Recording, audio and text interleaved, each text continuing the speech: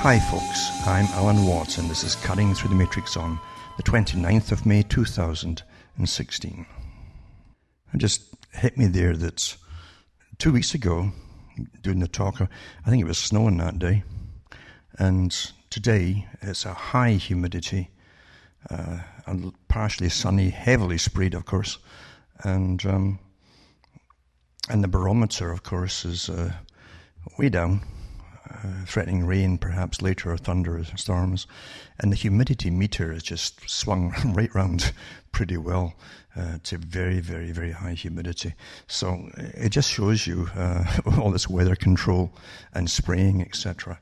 Is having a tremendous effect. More effects actually than just what you see. And what's fascinating to me too is the amount of experimentation that's been done on the public through many, many years. Again, I've said so many times, you've got to understand that you're living through constant propaganda to give you a reality. Constant propaganda. From the minute you can understand a single word, in comes the propaganda to make sure you get the proper version of it, what it means, and so on. As you start stringing words together, nothing's by chance. Nothing's by chance. And Jacques Ellul and many others have pointed out, philosophers have pointed out, that you become what you're trained to be. And that's very, very true. It's always been that way, really. And how fictional stories, morality stories are all done for a particular purpose, those who rule and what they want to achieve in the population. And then it comes down to today's modern fiction that gives you political correctness, what to think, what to say, what not to say, what's bad thinking. If you're thinking about this, you're bad and you feel guilty, etc. It's all trained into you constantly. But then again, to all the movies, I used to wonder why on earth the US had so many movies about law and order out. And it's to give you a fake impression of the whole justice system and what it's all really there for. And how the certain cops in a movie or a TV drama, they can't sleep until they get the bad guy, you see. They just cannot sleep, for goodness sake. They've got to do it. And they're up all night, every night, you see. Because that's why you're trained to think. You never see the other side of it where they all want massive promotion very quickly. They want to get up the top. They want to get up there, climb up there fast. And they really don't care who they convict or they don't convict. That's often what really happens, you know. I mean it's often. I'm not just making a sort of guess at that. There's been so many cases, even in Canada and in Britain and elsewhere, where guys have been in prison for years, 20 years or more, and then later DNA proves that they didn't do it. And then it comes out during the inquiry, well, so-and-so was told to get a fast conviction. They sometimes even put that in the fictional movies. The big mayor comes on in the US, in the big city, and says, I don't care, get ahead. We just need to get ahead rolling here and make the public happy, you see. And that's how it goes. And in hospitals, too, same thing with hospitals. Jacques Ellul said that. All those dramas you see about hospitals are pure propaganda. To make sure that, number one, there's different things to get out of it. Number one, when you end up in hospital, you're totally in their hands and you succumb to it willingly. That's what they want to instill in you. Don't ask questions. Take what they give you. Do what you're told. Don't ask any questions. You see? And it's quite fascinating to see how well that's really worked. Right to the inoculations. Oh, it's science. You can't argue with science, I tell you. Till you look into the history of vaccinations. And it's astonishing to see that so many vaccinations are given out there and there's no backup test done to see if any of them work. And I'm not kidding about that. I've given talks over many, many years on this, and it's in the archive section again at cuttingthroughthematrix.com. I won't look them all up for you because I don't have the time, never mind the life, to go into all these things. But if you're interested at all, you can find them out. You can go into the archive section. You can go into history of vaccines and so on, and do a broad check of it all. Go into the official statements, because that's where you get anything at all that comes out that actually shows that a good percentage will come down with something rather negative after this vaccination. And that will show you too that blind studies and so on may not have been ever done on it. So why do they keep giving it? Why do they keep giving it, eh? So many things you take for granted because you're trained to do so.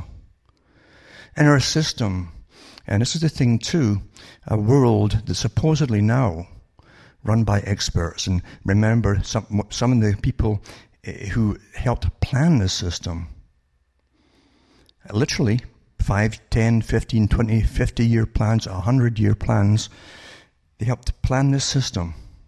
Like Bertrand Russell, they wrote openly about it at one point, about population reduction, training the public not to trust themselves or their own logic, but to simply believe in experts. No matter what the expert says, they'll be trained to believe it, even if it doesn't sound logical.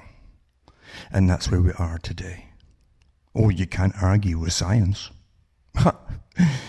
And then again, I think about a year or 2 years ago, I read an article too about all the different little factoids they give you in medicine and various other fields as well.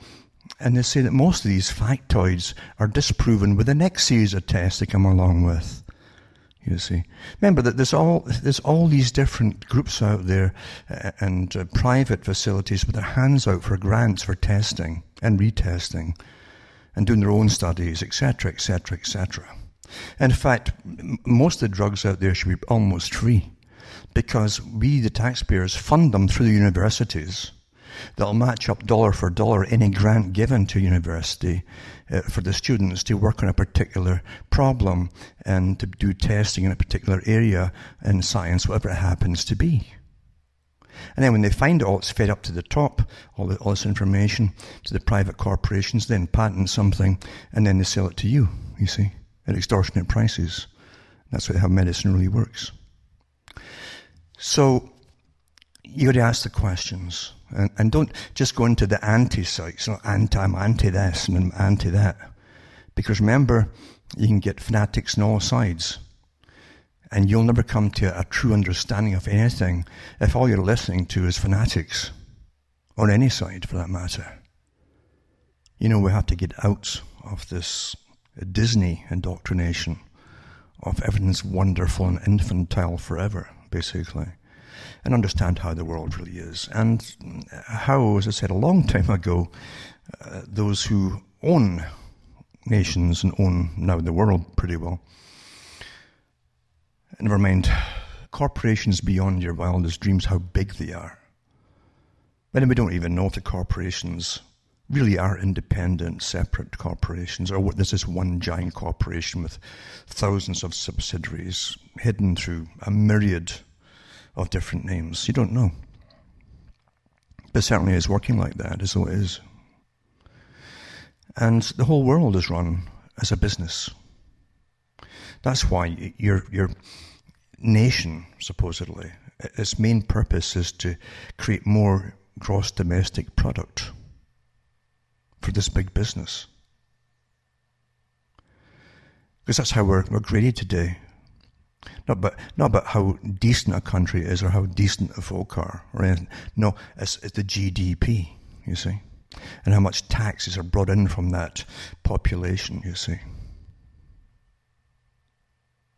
So you're all trained to go along with this, thinking it's all quite natural. It was there when you were born. It must be natural, and you fit right into it, you see. Cause no ripples. Go along with it. Enjoy yourself. It's not too bad. You can watch TV until you die, in fact.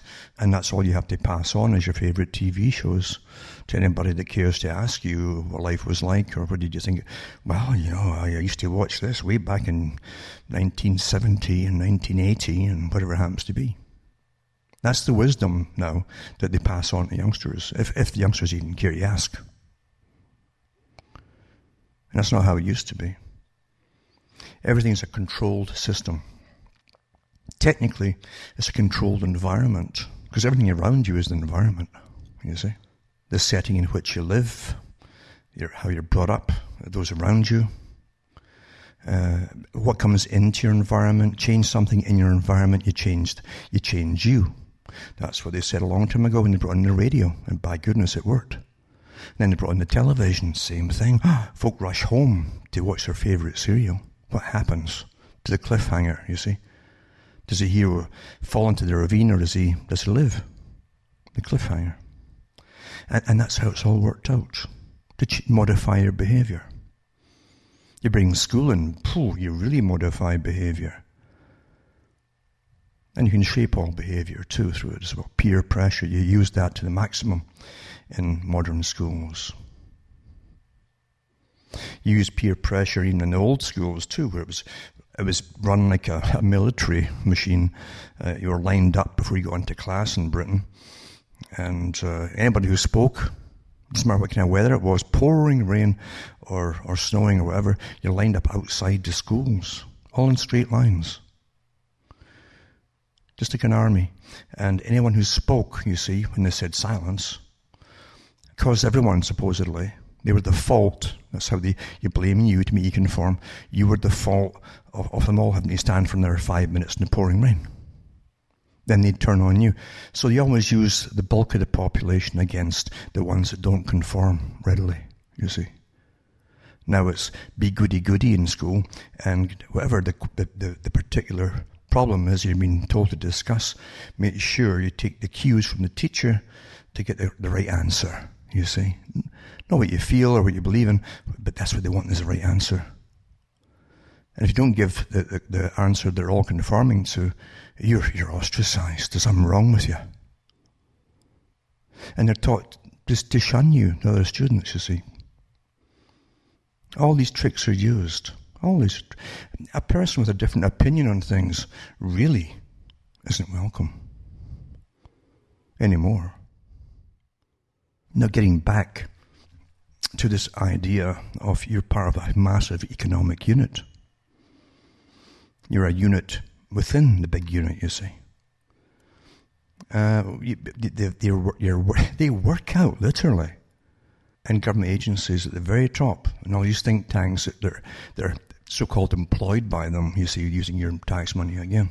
Massive money involved in it too.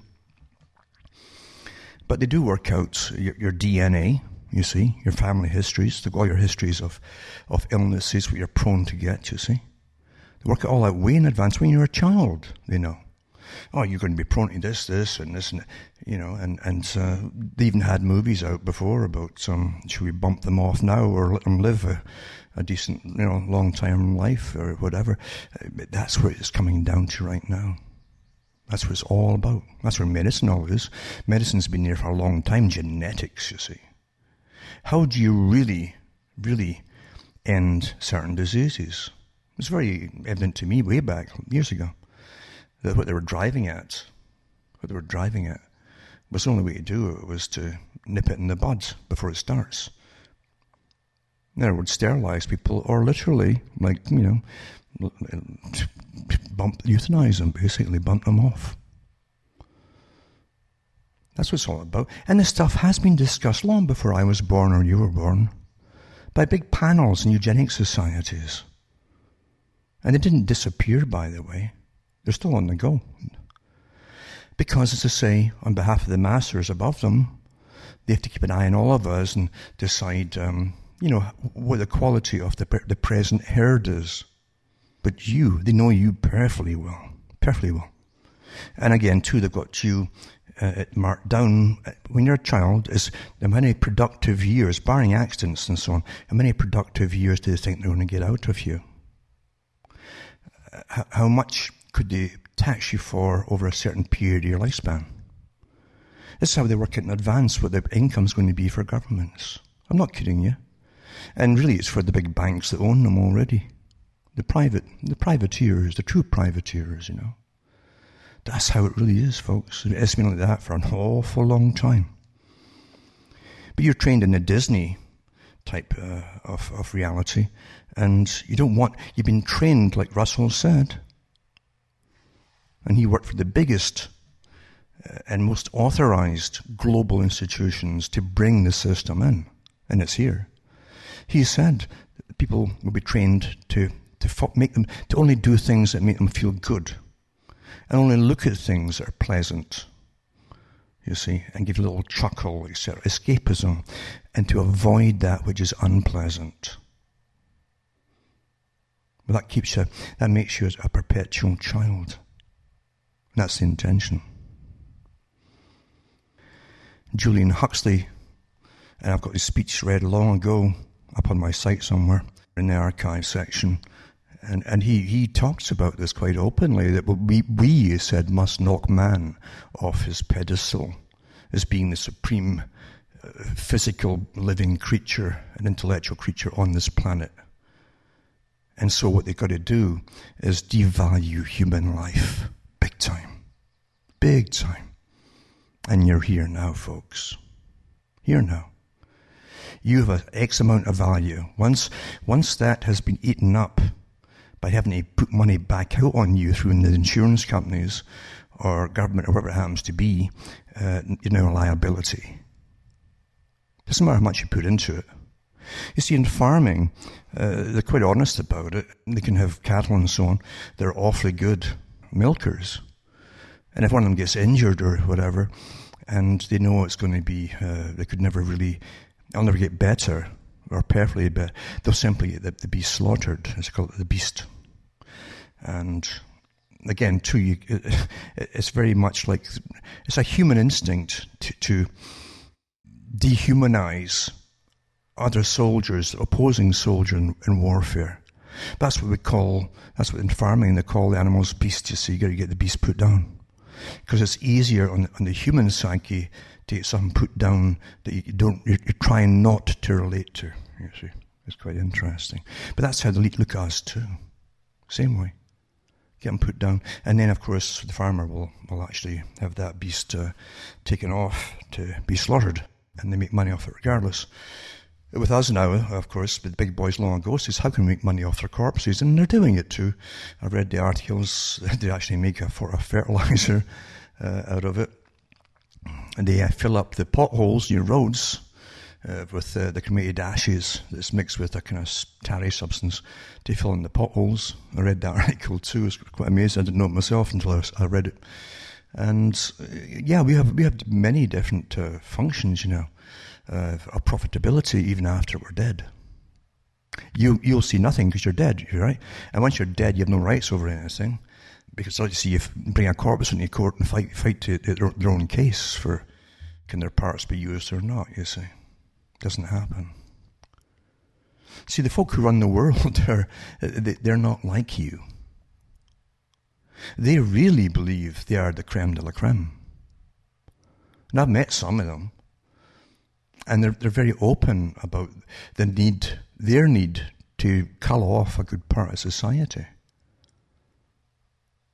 I mean, and it bowls you over when some people with the power or the institutions they belong to have the power to actually do this, and here they are talking about it with perfect clarity, it seems, a perfect understanding of what they're saying.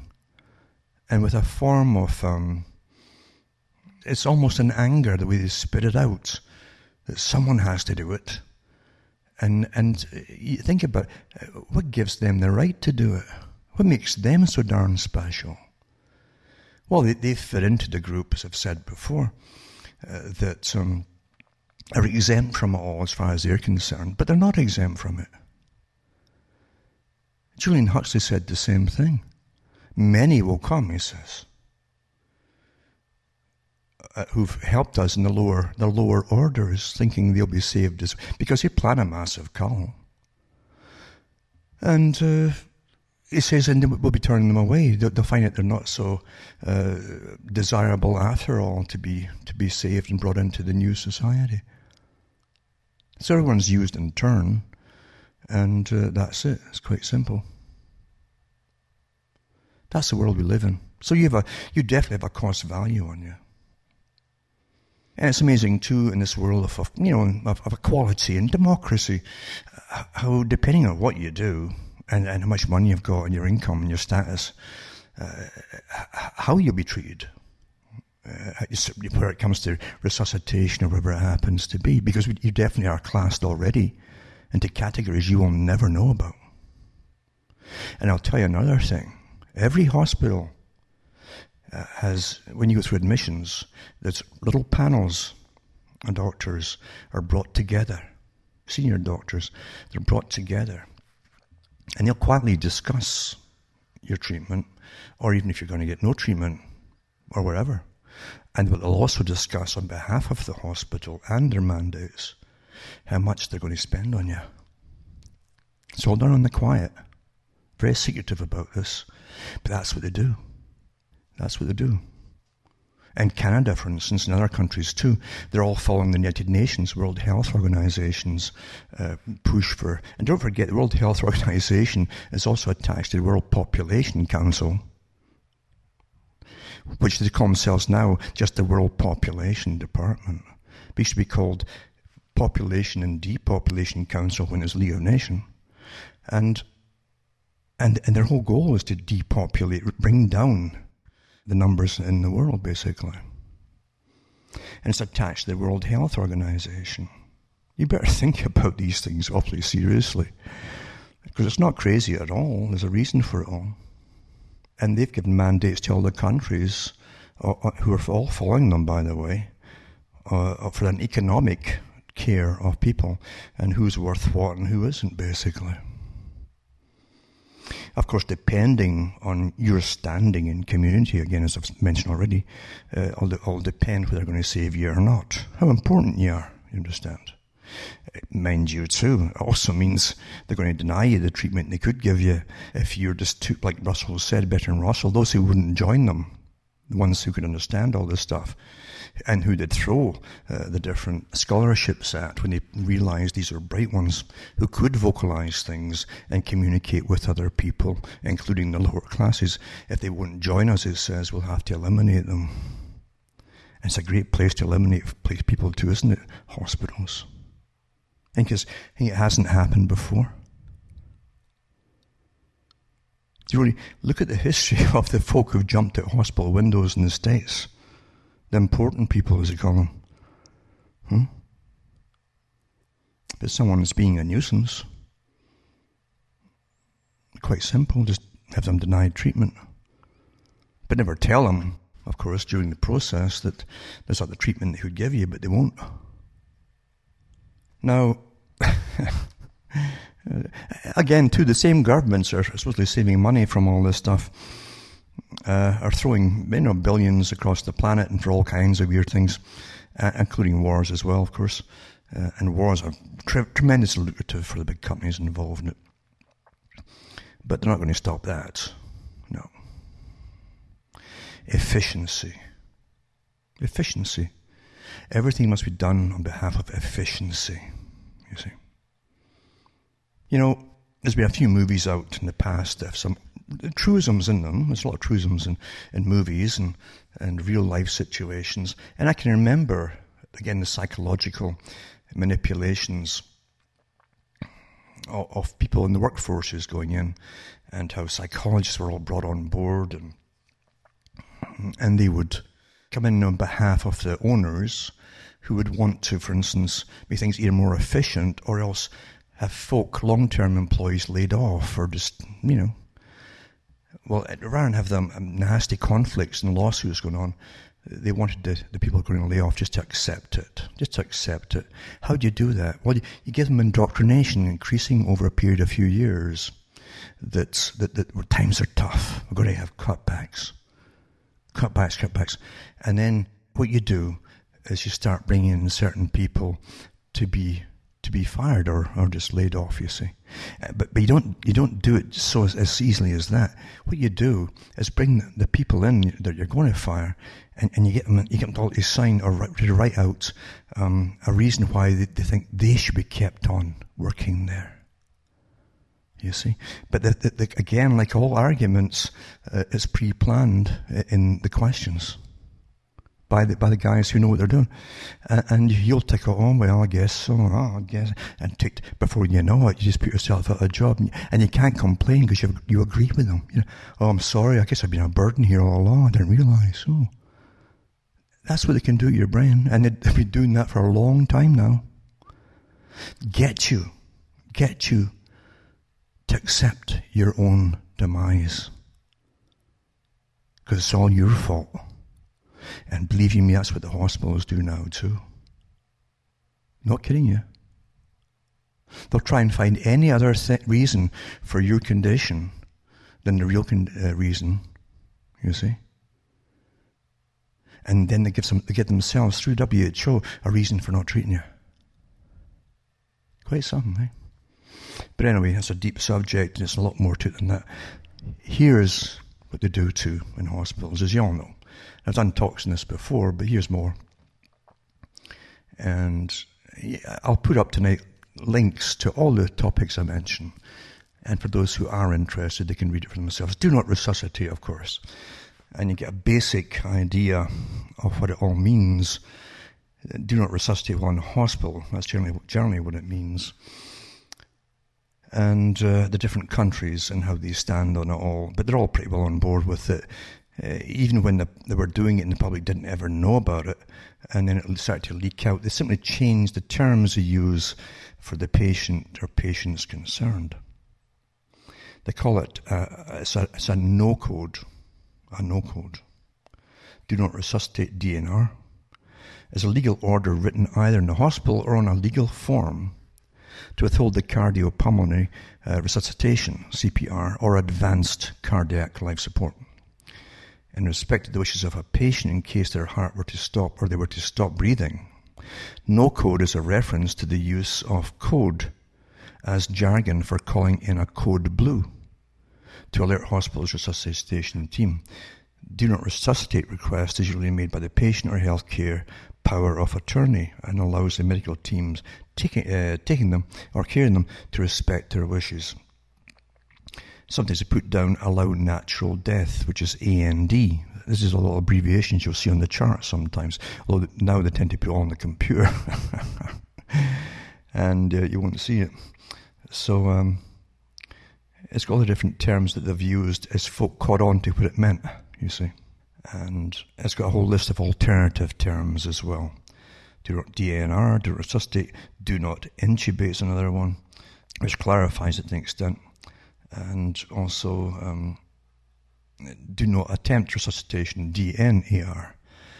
All these things that they keep changing it as folk catch on to what it means, you see. And they're given orders, and they comply with these orders, by the way. Think about it. They could. Now, if they had someone awfully important coming in, they would do everything possible to keep them alive and to get them well. And we know this goes on all the time. But again, we're already, we accept all this, don't we? We accept the fact that the top characters you hear about, they don't go into the hospital as you want to. I can remember reading an article back in the 90s, and it was astonishing to me at the time, because it was to do with hospital care for politicians. And all these stories came out from each country, got their own story, but never mentioned it was happening worldwide, you see, to all NATO countries and so on. But it was that all politicians and all the top civil servants would have lifelong health care in special military hospitals. The States put a story up on it. Didn't mention any other country. Canada did their story on Canada and politicians. Didn't mention any other country. They all did it. I did a lot of checking, but yeah, they all did it, all the NATO countries. But you end up going into the factory ones, you see. So yeah, it depends who you are. Different strokes for different folks. Now, years ago, I read the articles on the air about Britain and other countries putting this on without patients' knowledge. It was our relatives' knowledge that this was going on. And it quieted down for a while, you see. It was still going on, naturally. But they just simply changed the terms they were using and so on, kept it more secretive. And here's an article that came out fairly recently. It says tens of thousands of patients are having do not resuscitate orders imposed without their family's consent. An audit has found hospitals are failing to tell relations that they do not intend to attempt potentially life-saving techniques to save their loved ones, according to the Royal College of Physicians. And then he goes on to his audit of 9,000 dying patients found that 1 in 5 families were not informed of the plans, equivalent to 40,000 patients a year. There'll be a lot more than that too, but I guarantee you. And that's from the Daily Telegraph, here it says. And it's also in The Guardian as well. So it says that estimating that 200,000 patients each year were issued with the order for health workers not to attempt cardiopulmonary resuscitation. In 16% of cases, the study found there was no record of a conversation with the patient about the order.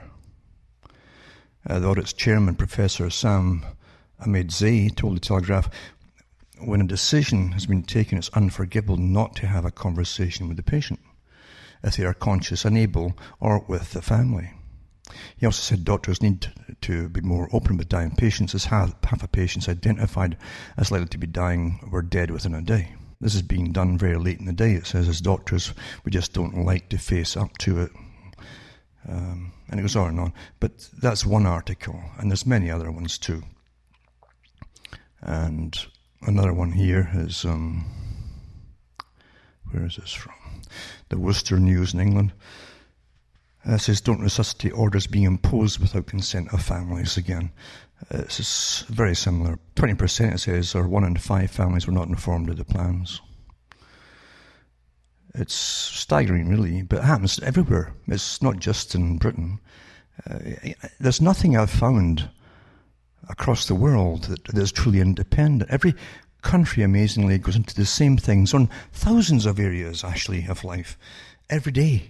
Or every year, no doubt about it, at the same time, which means there's a coordinating force somewhere, isn't there? There's no doubt about it at all. It isn't just one starting off in itself and the rest of them sitting back and saying, well, let's watch this country and see how it does on this. We might copy them or whatever. But no, it happens at the same time everywhere, often with different names for whatever it happens to be that they're going to do, just to throw folk off, you see. And again, too, even these articles are intended to do different things to the patient or potential patients, because they all eventually go into euthanasia. That's really the goal too. Remember what I said about bringing in, say, people in their late 40s, early 50s in the corporations, getting them to fill out the yes/no questions, tick off the boxes. Are you really this necessary for this business to operate? Are you really pulling your weight? Are you able to blah, blah, blah, blah? Get the patient themselves to accept, oh, well, yeah. And nothing really, yeah, I guess that's it. Just let it go, And don't even ask if there's anything else they can do. Or what would you do for the Prime Minister? Well, there you go. That's how it is. Now, here's another one too. About what goes on, and how, again, how it's really, what can you say? Nothing comes out of the media that's completely factual. You may get a little bit of truth, you get a massive spin regardless, because the media has always been an awfully essential part of controlling mechanisms, you see. So here we go into this now. This is in the early 1980s. I've been through this years ago. But to understand anything, you've got to always go back and refresh yourselves, because everything's relevant today. In the early 1980s, about 2,000 Canadians were infected with HIV from tainted blood products. Many thousands more, perhaps as many as 30,000, were infected with hepatitis C at the same time.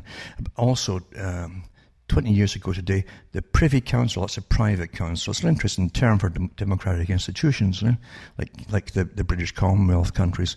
The Privy Council issued an order calling for the creation of a Royal Commission of Inquiry. Now, Royal Commissions are what governments, again, in the British Commonwealth, set up there to investigate real screw-ups, generally. And they go nowhere. They go on for years, but really go nowhere. Yeah, everything's always inconclusive. But anyway, it's an inquiry on the blood system in Canada, better known as the Crever Inquiry, they called it, this judge I think they put in charge of it. Although AIDS was first reported in Canada March 27th, 1982, It took 3 years for the Canadian Red Cross Society, which administered the nation's blood donation system, to start screening for HIV.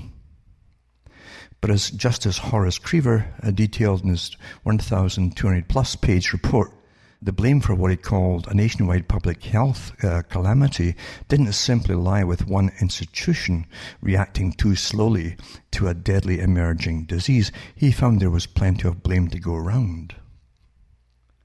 One of the key witnesses called by the Crever Commission was Dr. Don Francis, distinguished epidemiologist who was amongst the first to suggest that AIDS might be caused by an infectious agent.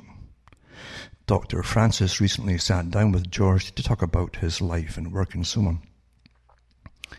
And that'll air later that season, so it's out there somewhere, the actual interview that they had with this guy. Anyway, it says, after months of hearings which included tearful statements from victims and years of investigation, they did years of investigations, and legal wrangling over the Commission's ability to name names. They won't spend the money, millions and millions that they spent in the so-called inquiry. They won't spend it in the hospitals on the patients. They'll just die. Anyway, Justice Crever released his landmark report in 1997. It says he found that the relationship between the Red Cross and the federal and provincial governments was dysfunctional. And as a result, the country lacked a national blood policy. All millions and millions to find this out, And the hemophiliacs had all died off in Canada. That lack of a clear policy found resulted in a series of disastrous decisions, including importing plasma collected from high-risk prison populations in the US, not using a test that may have caught as many as 90% of hepatitis C cases. They didn't use it. Delaying the purchase of safer heat-treated blood products for hemophiliacs out of a desire to use up the potentially contaminated products. Well, we've got all this stuff, let's use it up. It might kill them, but it might not notice, And a failure to track down all those who might have been infected. That's all done deliberately. You don't make screw-ups like this, folks.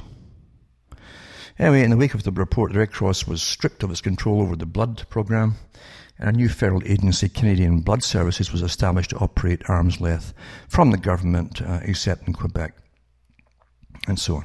In 2001, the Supreme Court ruled the Red Cross was negligent in the early days of AIDS crisis, especially in comparison with how authorities in the US dealt with emerging disease, so on and so on. Then they went into Tainted, they put plays out, and they were taking movies out too, and reenactments of Tainted Blood, you see. And how all that happened and played it. Mind you, I've done far, far more intensive talks on this, far more intensive talks on this in the archive section years ago. And here's some of the older stuff too. Arkansas bloodsuckers, the Clintons, prisoners, and the blood trade. Yeah, because Bill Clinton was in it. Became governor of Arkansas, old Bill, of course. The state's prison board awarded a fat contract to a little rock company called Health Management Associates, HMA. The company was paid $3 million a year to run medical services for the state's prison system, which had been blasted in a ruling by the US Supreme Court as an evil place run by some evil men. HMA not only made money from providing medical care to prisoners, but it also started a profitable side venture such as blood mining, they called it. That's what they called it. The company paid prisoners $7 a pint of their blood. The HMA then sold the blood on the international plasma market for $50 a pint. See, that's Rothschild again, eh? You make your money when their blood's running in the street or from their arms as you're soaking it up. $50 a pint. The proceeds 50-50 with Arkansas Department of Corrections. So there's their payoff. Everybody got money. The patients themselves got $7 a pint, or the sources, I should say, the prisoners, and the rest of the money, the lion's share, as they say, was split 50-50 with the Arkansas Department of Corrections. Since Arkansas is one of the few states that does not pay prisoners for their labor, inmates were frequent donors at the so-called blood clinic. Hundreds of prisoners sold as much as 2 pints a week to HMA. The blood was then sold to pharmaceutical companies such as Bayer and Baxter International blood banks.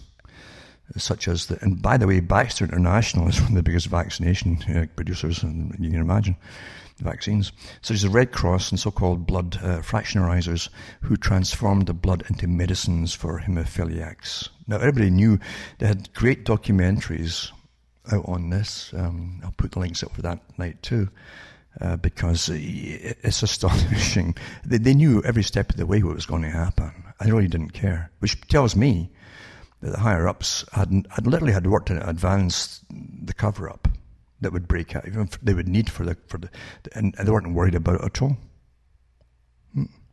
Justice only occurs in the occasional movie, the fictional movie. And again, too, I remember watching a little clip on, it could have been CBC, one of the Canadian television stations, and I don't know if it was a big company, and you saw this guy who was one of the buyers for Canada at the time, who was confronted on some steps to his business. I don't know if it was one of the big laboratories companies, it could have been Conagra, so somebody out there.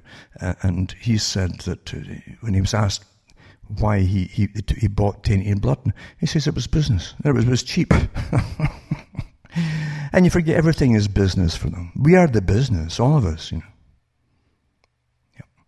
No matter what you do, you're part of the business. And this is quite a lengthy article. I won't read it all. I'll just mention this because it's so important that you realize what really goes on. And wisen up. Wisen up. Forget all your indoctrination through fiction and Dr. Kildare and all that rubbish. And all the stuff that's come on since. You see? And it mentions in this article too how the Clintons were involved in this through Leonard Dunn, who was a banker in Little Rock, who was to run this company, HME it was called. Dunn's a political ally and friend of the Clintons. He was appointed by Clinton to sit in the Arkansas Industrial Development Commission and served as finance chair of Clinton's 1990 campaign. And again, that company, another company brought out of it too for the Clintons was it turned out to be the Madison Guaranty Savings and Loan, which achieved notoriety in the Whitewater scandal. Do you understand that some people are untouchable? Do you ever wonder about the Clintons?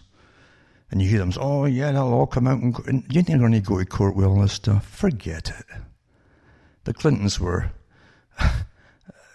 they were picked as teenagers for their roles in the world.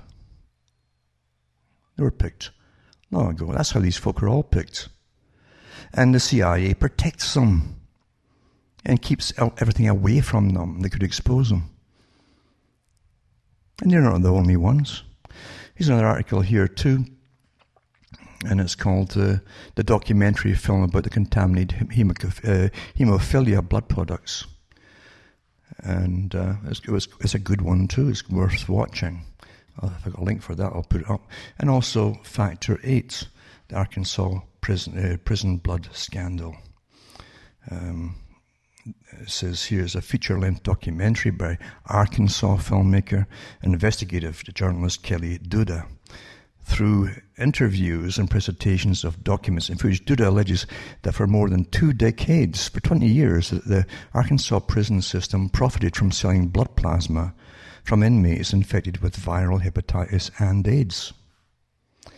It contends that thousands of victims who received transfusions of a blood product derived from those plasma products, Factor 8, died as a result.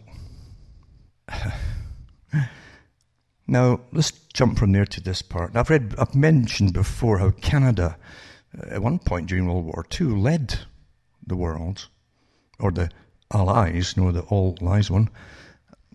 Canada led them in bacterial warfare. We were ahead of the game, using all kinds of biological warfare, including the ticks that were bred to carry diseases, made them special so they could carry a loading dose. In other words, one bite of this darn thing was going to definitely kill you down the road. It would transmit more of the bacterium or viruses, or whatever it happens to be, to the victim, the target. The same thing goes with mosquitoes. Canada, I think, still breeds the biggest mosquitoes in the world, modified, of course, to carry more bacterium and viruses to the target. They call it a loading dose. If you don't get enough to get into the body at once, your body might overcome it, you see. So you need a big enough dose, it's called a loading dose, to take off in your system.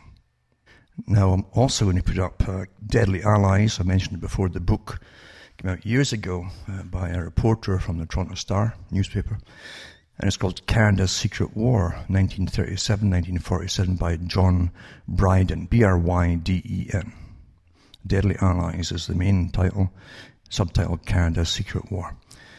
And it was written in 1989. It's a book about Canada's Secret War from 1937 to 47, but also kind of extrapolates up to 1989 a little bit, in a way at least. And you'll find the great heroes in science like Professor Banting, who's better known for insulin, creating insulin and so on, experimenting with animals to create something that would help diabetics survive. But he was also heavily involved in viral and bacterial warfare during World War II, or I think it was, or before World War II. But a lot of his ideas were definitely put into fruition, for sure, for the military-industrial complex. And then I'll put up a link to a later book for those who want to go into a later book on declassified stuff from definitely some part from the Canadian establishment to do with warfare and biological weaponry.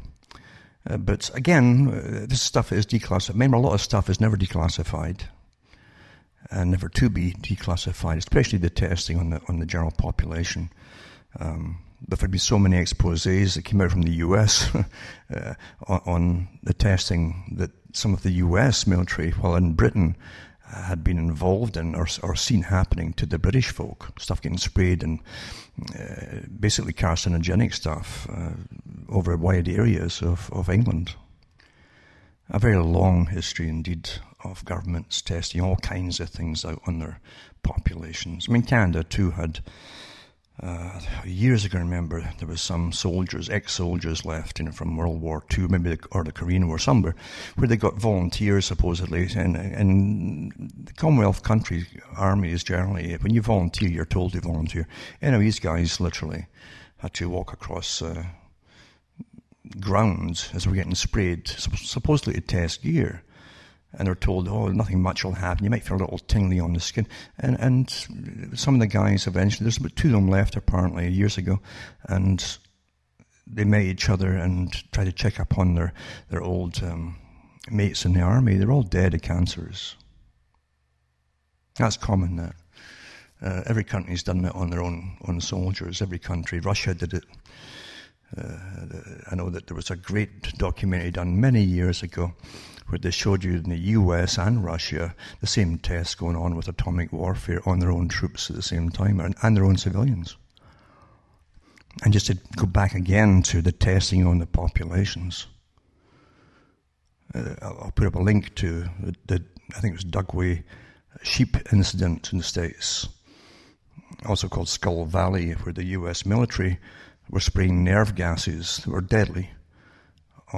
Supposedly, and when the valve supposedly got stuck and just accidentally sprayed thousands of sheep owned by a farmer whose family came down with the symptoms to an extent.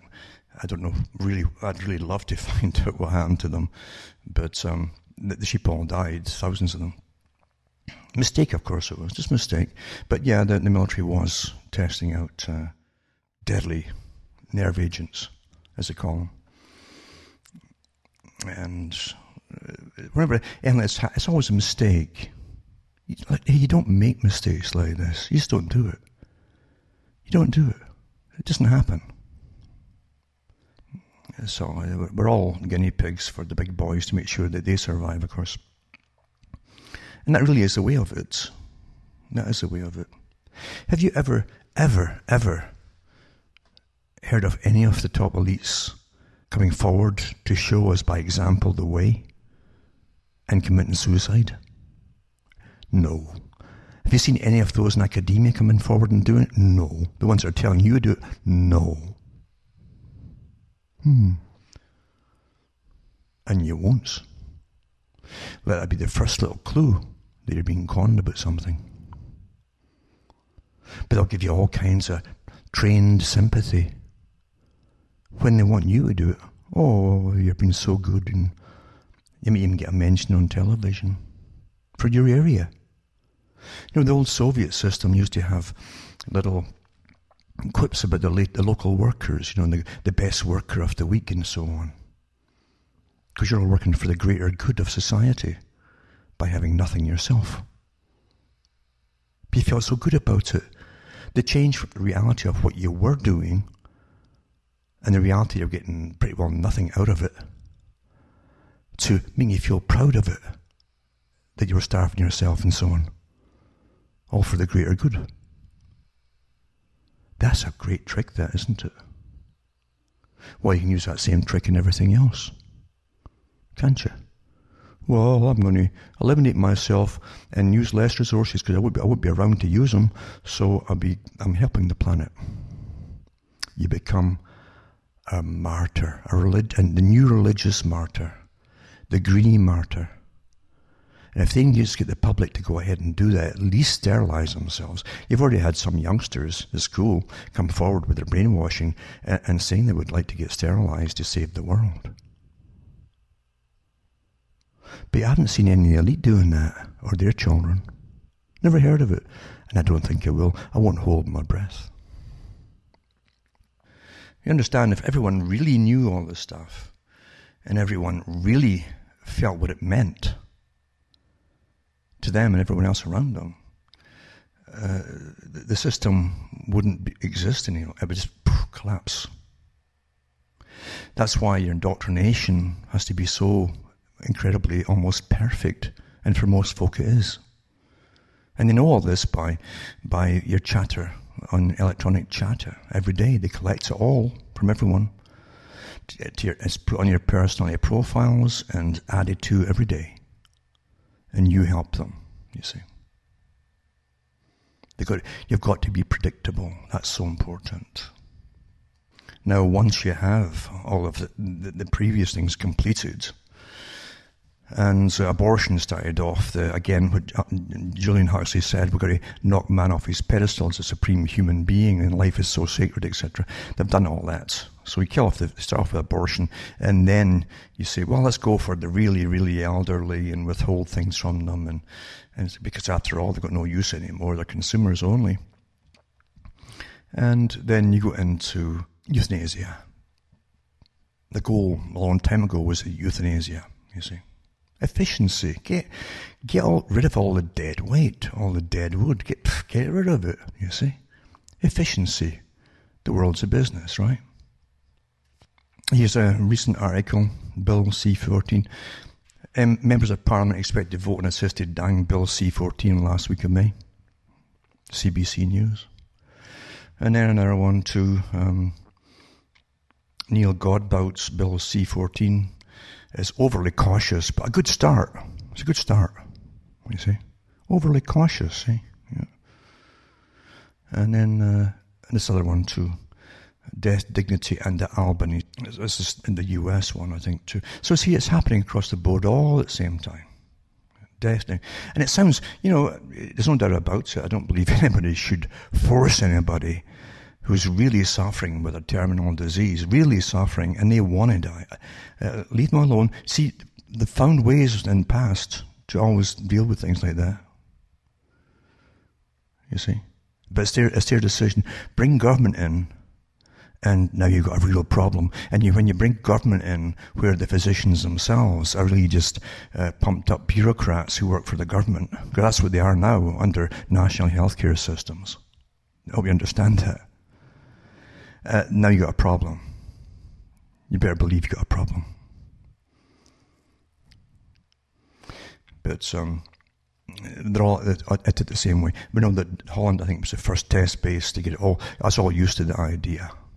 And there's been some horror stories come out there already of folk being killed who didn't want to be killed. One of them was a nun. He just didn't want to get euthanized. They did it by mistake. So they claim. Quite something, yeah? Quite something. You know, it was exposed years ago how in China they were selling organs to the world from prisoners. You put in your order for, give your DNA type and so on, put in your order and tell them what you needed, and they would come up awfully quickly, amazingly, with a perfectly good liver, or it could be another organ, you know. And big bucks, of course, big bucks, big money in it, you see. As I say, there's big money off the dead and dying and all the rest of it. And we got kind of used to that. And even had mobile vans that would do it. You bring the prisoner in, bump, and remove the organ right there. In Holland, once you got us used to the idea, you see, then they had little vans. I read the article years ago. They would come to the house, the terminally ill patient, you see. There's a verdict, terminally ill. So as soon as you say that, you say, oh, well, it doesn't matter if they kill him. See how your mind starts to go along with it. Getting back to what I said earlier, folks. You're working in a corporation. They give you the form. Why I should remain at my job. And there's all your questions there until you put yourself out of business. Well, I guess you're right. I guess you should beat me and humiliate me and I should walk away in shame. Yeah, that's how you do it, isn't it? Works awfully well. Psychology, behaviorism. So anyway, as I say, you've always got this folk who have been so brainwashed with, well, there's too many people. I've gone through all that stuff before. Yeah, there's too many people, but, if there's too many people in the world, why do they keep bringing more into your country that has been obeying all the rules? You're having less children. Oh, there's not enough of you anymore to pay off the national debt. Order out of chaos. Create the chaos. Chaos is going to happen when there's no logic to you. Stuck in the middle. That's what's intended to do, folks. That's what's intended to do. Anyway, I won't harp on too much tonight. As I say, my throat's getting a bit sore anyway. But, as I say, think. Just think for yourselves. That's all I've ever told people to try.